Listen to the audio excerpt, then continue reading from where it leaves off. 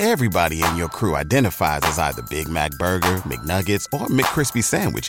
But you're the Filet-O-Fish Sandwich all day. That crispy fish, that savory tartar sauce, that melty cheese, that pillowy bun. Yeah, you get it. Every time. And if you love the Filet-O-Fish, right now you can catch two of the classics you love for just $6. Limited time only. Price and participation may vary. Cannot be combined with any other offer. Single item at regular price. Ba-da-ba-ba-ba. Welcome, everyone, to a Baseball America podcast. Along with Aaron Fitt, I'm John Manuel. Our last college podcast of the year, probably, Aaron. Maybe we'll do one after the College World Series, but it's College World Series finals time. And you're headed for the end of your 2 weeks in Omaha. So first of all, thanks for going all 2 weeks in Omaha for us. I know it's not easy to do, but hope you're having a good time. Oh, I love the College World Series. It's a long couple of weeks, but it's a great couple of weeks. You know, I mean, this place is just it's special this time of year, and it's been a weird College World Series with the weather and the flooding and the new ballpark, and it hasn't had the same vibes as it had before, but it's still been very interesting. I tell you, it seemed like the vibe this year really it was having last year's vibe was a weird vibe because it was the last year and the old park, and then you had a couple of those days where the attendance was terrible. Remember? Yeah, Monday and Tuesday where there were like 10,000, 12,000 people there. And so last year was a strange vibe, and now this year, obviously the first time, a little bit different vibe. But on the field, we should have a great finals.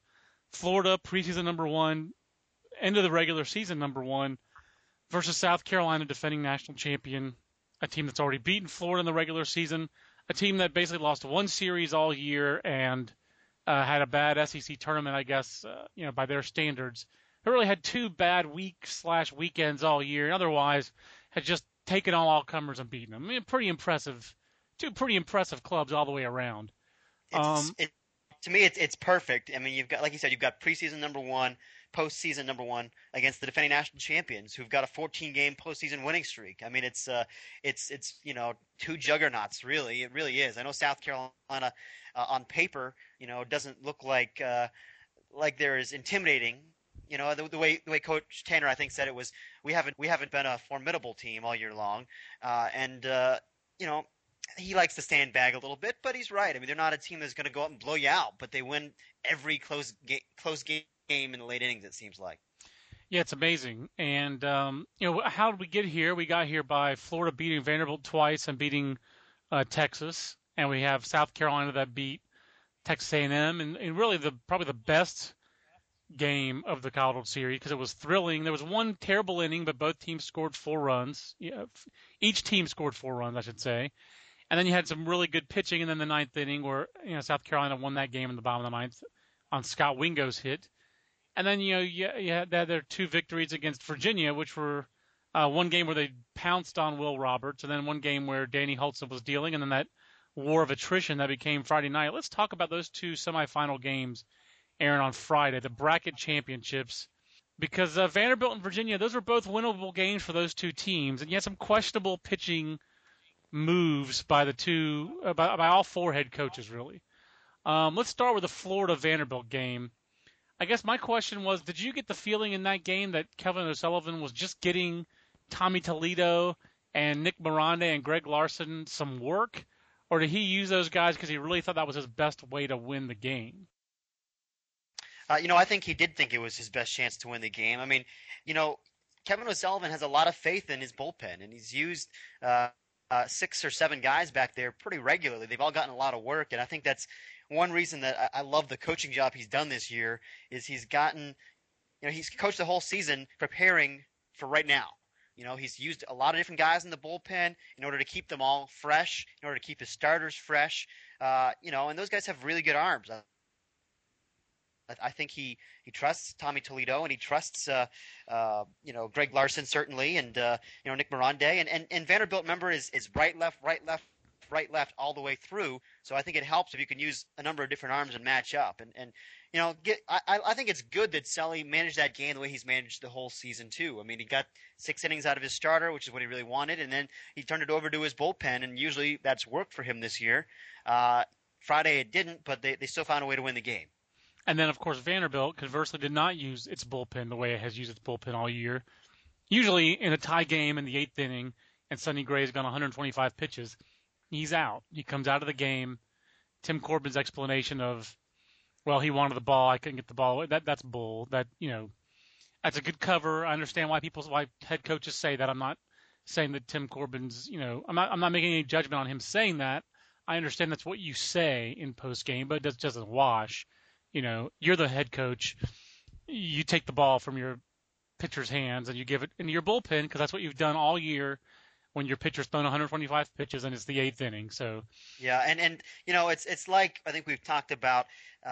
It's not like Sonny Gray was dominating or cruising along. He'd given up something like 12 hits. There were multiple base runners aboard for almost every inning that he was out there, every inning but one, I think. And he sat through a long top of the 7th and a long top of the 8th. There was no reason to send him back out there for the bottom of the 8th when he's already sitting at 125 pitches. It didn't make sense, and we're not second guessing because we were all first guessing at the time. Yeah, I think it cost them the game personally. I think they gave back every bit of momentum they gained by tying the game by having Sonny go back out in the 8th, and he instantly wasn't sharp, and the defense fell apart, and it just was an ugly inning and a sad ending to the best season in Vanderbilt baseball history. Disappointing, and I'm sure for those players. Then you have the Virginia-South Carolina game, Aaron, where the closers threw more pitches than the starting pitchers. So there hasn't been a subsequent explanation other than he was sick for Danny Hultzen coming out of that game, correct? That's right, and but it was a very strange explanation because Brian O'Connor twice said that he didn't want to do anything that would put Danny Hultzen's career in jeopardy long term. And if a guy's pitching with a flu, it doesn't really make sense. Why would that be putting the guy's career in jeopardy just because he's under the weather? I mean, he was clearly he was dealing. I mean, let's face it, he was tremendous. I was shocked that he came out with the flu. I don't know what to say about it because I wasn't there. I would have asked. I would hope I would have asked some pointed questions. When your season's on the line, you're going to let your closer go more than 100 pitches, throwing a lot of sliders. Yeah, and O'Connor was pressed about that in the post game. He was pressed for clarification, and he just said, he wasn't feeling well. I wasn't going to put his career in jeopardy, which just again doesn't make sense to me. But we had some reports of people who saw Hultzen kind of clenching and unclenching his left wrist or left fingers, which is kind of a strange thing. I don't know. I mean, I'm not going to speculate about what it was. I hope it's nothing serious, no arm-related things, but it was very unusual. If it was arm-related, I don't think it would have been striking out 7 guys in 3 innings. His stuff was top-grade Danny Hultzen stuff. It was as good as it's ever been. And I talked to Andy Fletcherjaw on the Virginia SID.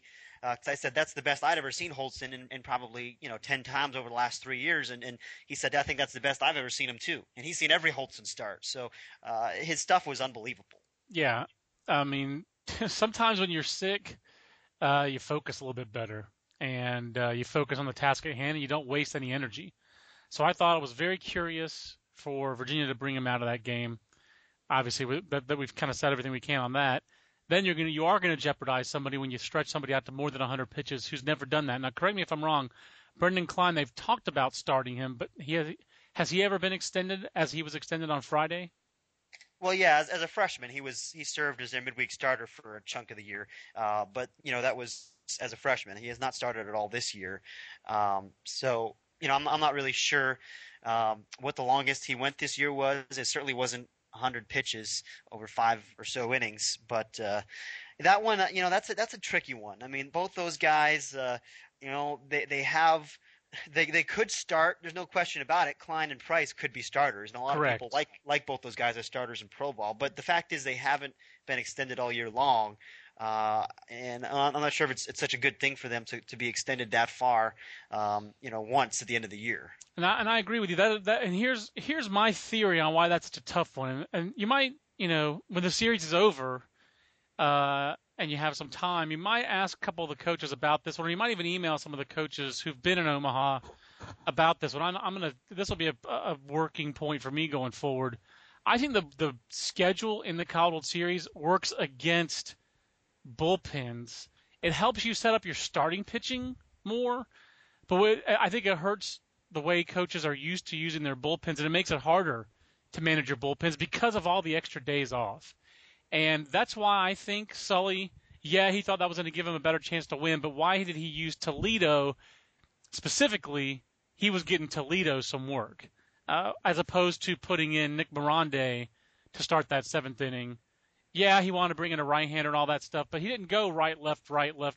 He has 6 or 7 guys. He was getting Tommy Toledo work, and he was getting then things started to get away from him, so he just was trying to win the game. Austin Maddox was going to pitch in that game no matter what because they needed to get him some work in Omaha before he got to the finals. And I think the reason that coaches do that is because the schedule is so spread out. Unless you're in the loser's bracket, you don't play back-to-back games.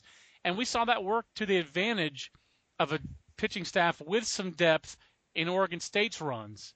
In 06 and 07, they had to go to Daniel Turpin, because they had no other choice. It worked to South Carolina's advantage last year. They had to go to Michael Roth. They had no other choice. They discovered a star. But when you don't have to do that, it shrinks your bullpen. Right. Vanderbilt the other day, for example, if that game had gone to extra innings, they were never going to bring in their saves leader. Navery Moore was buried. He was done. He'd lost a little stuff, and he hadn't pitched since regionals. I think he was hurt too. I mean, that's very possible. But who else? Out there. That's very possible too. Who else were they going to possibly use? Florida.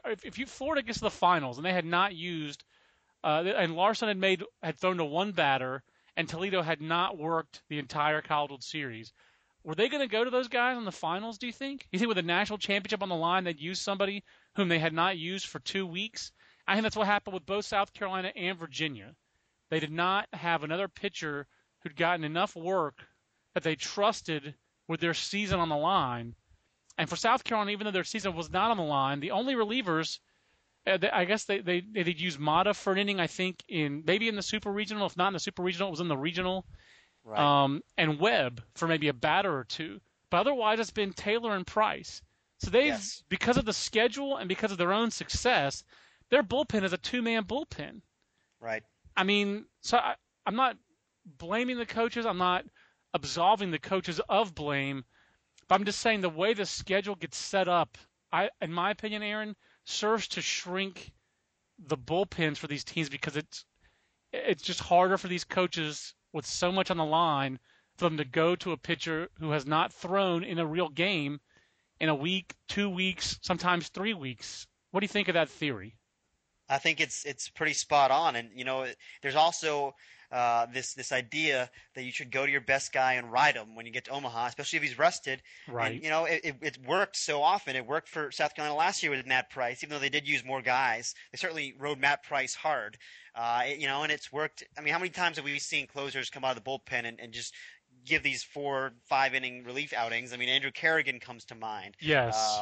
Kevin Gunderson comes to mind. Absolutely. I'm sure, I bet Houston Street's done it. I mean, it's something you see all the time out here. Oh yeah, no, there's no doubt. And again, I'm not absolving the coaches. There's really not a great excuse or defense for using Klein as much as they did or Price as much as they did. But now Matt Price, let's turn forward. Let's stop going over the path. Let's spin it forward. The problem for South Carolina, Aaron, seems to be that they don't. Last year it was that they didn't have their starting pitching lined up. Now they don't have their starting pitching lined up, and they don't have their number one relief pitcher likely for tonight. Do you think South Carolina on Monday in the game 1 of the finals, where it's freshman Forrest Kumas, who hasn't thrown since regionals, versus ace Hudson Randall, who pitched very well against Texas in the first game of the College World Series, do you think how big of a deficit is it for South Carolina, and is Matt Price even available tonight, you think? It sounds like he's likely to be unavailable. Tanner wouldn't say for sure that he's unavailable, but he said he's probably unavailable. I wouldn't be shocked. I think that what they're going to try to do is they're going to go with Kumas as long as it works, and if he struggles early because he's had 21 days off or whatever, then they could go to Colby Holmes, even though ideally you'd like to have Holmes start game 2 or 3. But if he gets into trouble, I think that's kind of the contingency plan. And then After that, I'm sure we're going to see Jose Mata. We're going to see a healthy dose of John Taylor, like we did against Virginia in their second game out here. Right.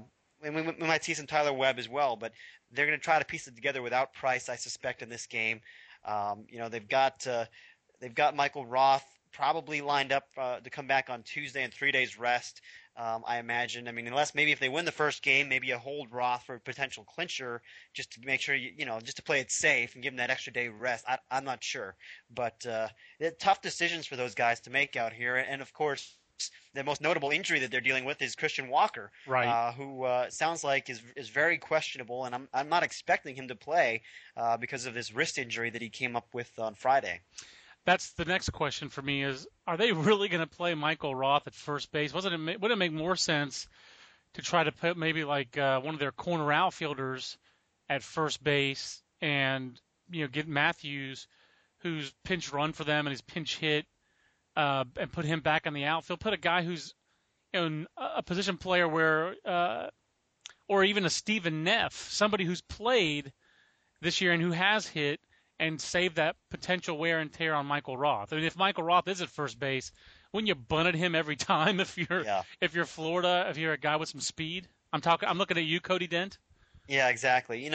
I suspect it's more likely if Walker can't go, you'll probably see Rob Berry move from behind the plate to first base and Brady Thomas catch. But that's if Thomas can catch. I mean, he hasn't been able to in the entire postseason because of these foot injury he's got. So. They're a little bit banged up here, but it's like Chad Holbrook sent out, the assistant coach there. It's like he sent out on Twitter yesterday. Adversity is our normal, and it's That's true. For sure. They played the last 2 months of the season before Omaha without Jackie Bradley Jr. and they still got here. And he's their best player overall. So and now they're without their best hitter. And I think, like you said, the bunt game, to me, that's a big part of this. We saw bunts misplayed by both in both games on Friday. It was a big part of both of those games, in the decisive innings especially. And, if South Carolina doesn't have its usual first baseman, I have to imagine Florida will try to take advantage of that, no matter whether it's Berry or Roth or whoever at first base. Let's talk a little bit about Florida. Florida had some significant adversity in the postseason. Brian Johnson with his concussion, Austin Maddox with his foot sprain. Clearly maybe not as dramatic as South Carolina's, but some adversity nonetheless. Last year UCLA had its pitching all set up, Aaron, and it didn't help them one whit against South Carolina. This year, Florida has its pitching set up. Hudson Randall may not be Garrett Cole or Trevor Bauer, but he's quite good.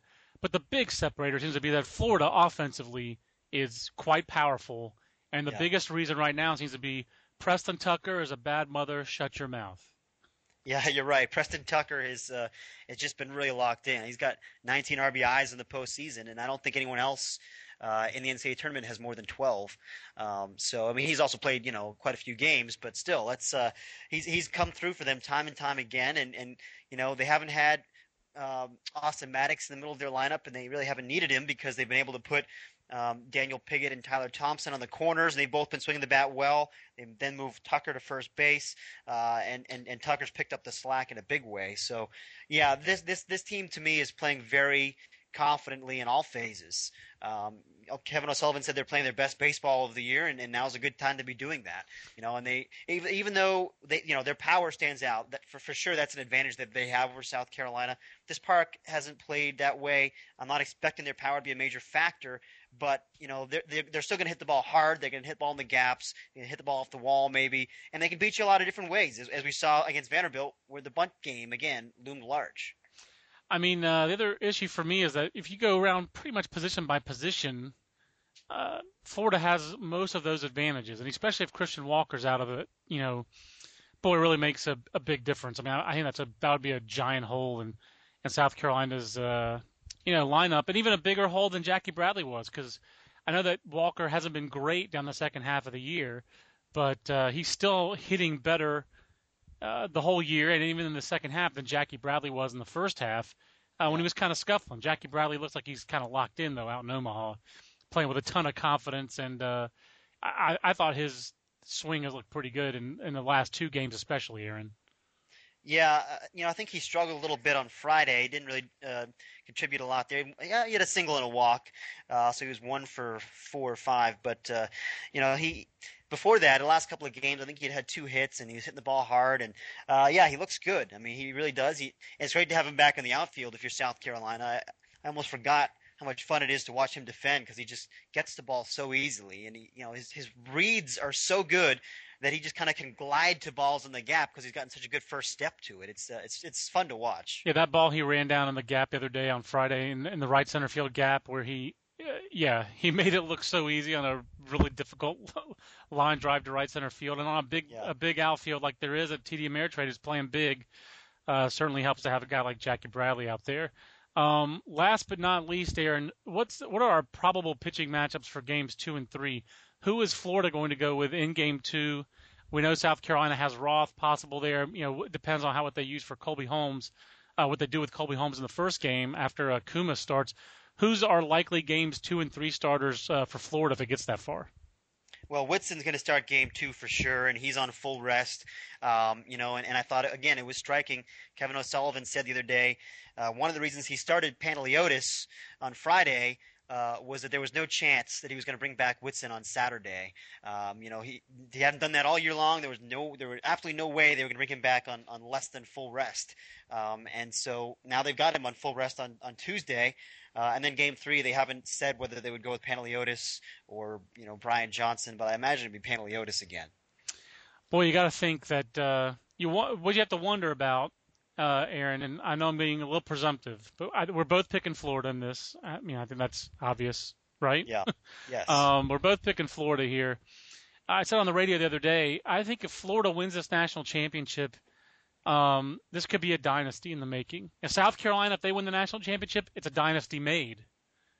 Back to back, that's a dynasty, especially if they don't lose. Say they go 2-0, what a mind-blowing accomplishment to go back-to-back national championships in 2 different ballparks with all the injuries they've had, the turnover they had in their pitching rotation, and then on top of that, if they don't lose, to win like 16 straight NCAA tournament games. That would be insane. I don't think you could write. Even Travis Haney couldn't write enough words about South Carolina on that. I got to tell you too. I can't help but feel like this South Carolina team reminds me of the back-to-back Oregon State teams, and not certainly this team is better than the 08 or the 07 Oregon State team that went 10-14 in the pack and just got hot in the postseason. But the reason they remind me of that team is they just believe they're going to win, and they win. And it doesn't matter, that they shouldn't win, that they're not supposed to win. This is one of those teams where the confidence level, the swagger, the belief, the intangibles just make them elevate to a different level. It's so much like Oregon State in that respect. I think that's very accurate. And like I said, if they go back-to-back, it would be amazing. Like I said, that would be a dynasty made. I really think Florida is a dynasty in the making, though, Aaron, and the way they handle pitchers like Karsten Whitson, like Tim Corbin said, you're not supposed to get first-round picks like they did. Yeah. I think it's going to be it's going to keep on feeding on itself. They have this great pitching depth, and one of the reasons is that Sully's a really good pitching coach, and he handles pitchers carefully, and it stands out in contrast to everybody else in college baseball. Not everybody else, but a lot of other teams. It was a contrast to Texas. It's in contrast to what Vanderbilt did the other day with Sonny Gray. Even though Vanderbilt's reputation for handling pitchers is second to none, now I would say it's second to Florida because of what happened Friday. It's clearly a contrast to South Carolina. It's a contrast to most other great programs in college baseball, and I think it's going to help Florida in recruiting, especially if they win. Now, if they don't win, I don't think it'll help as much. So I think it's what happens on the field really matters. But if Florida wins on the field the other day, they're already cleaning up and recruiting every year. Most of these guys are going to be back next year, sophomores and juniors.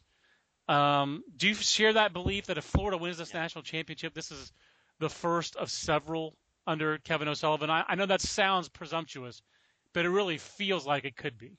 I completely agree. I just think it's a well-oiled machine right now. They're really rolling, and they're one of the only teams. I was starting to look at my 8 for Omaha for next year. They're they're the only slam dunk for me to be in there next year. There's a lot of teams that have a lot of holes to fill.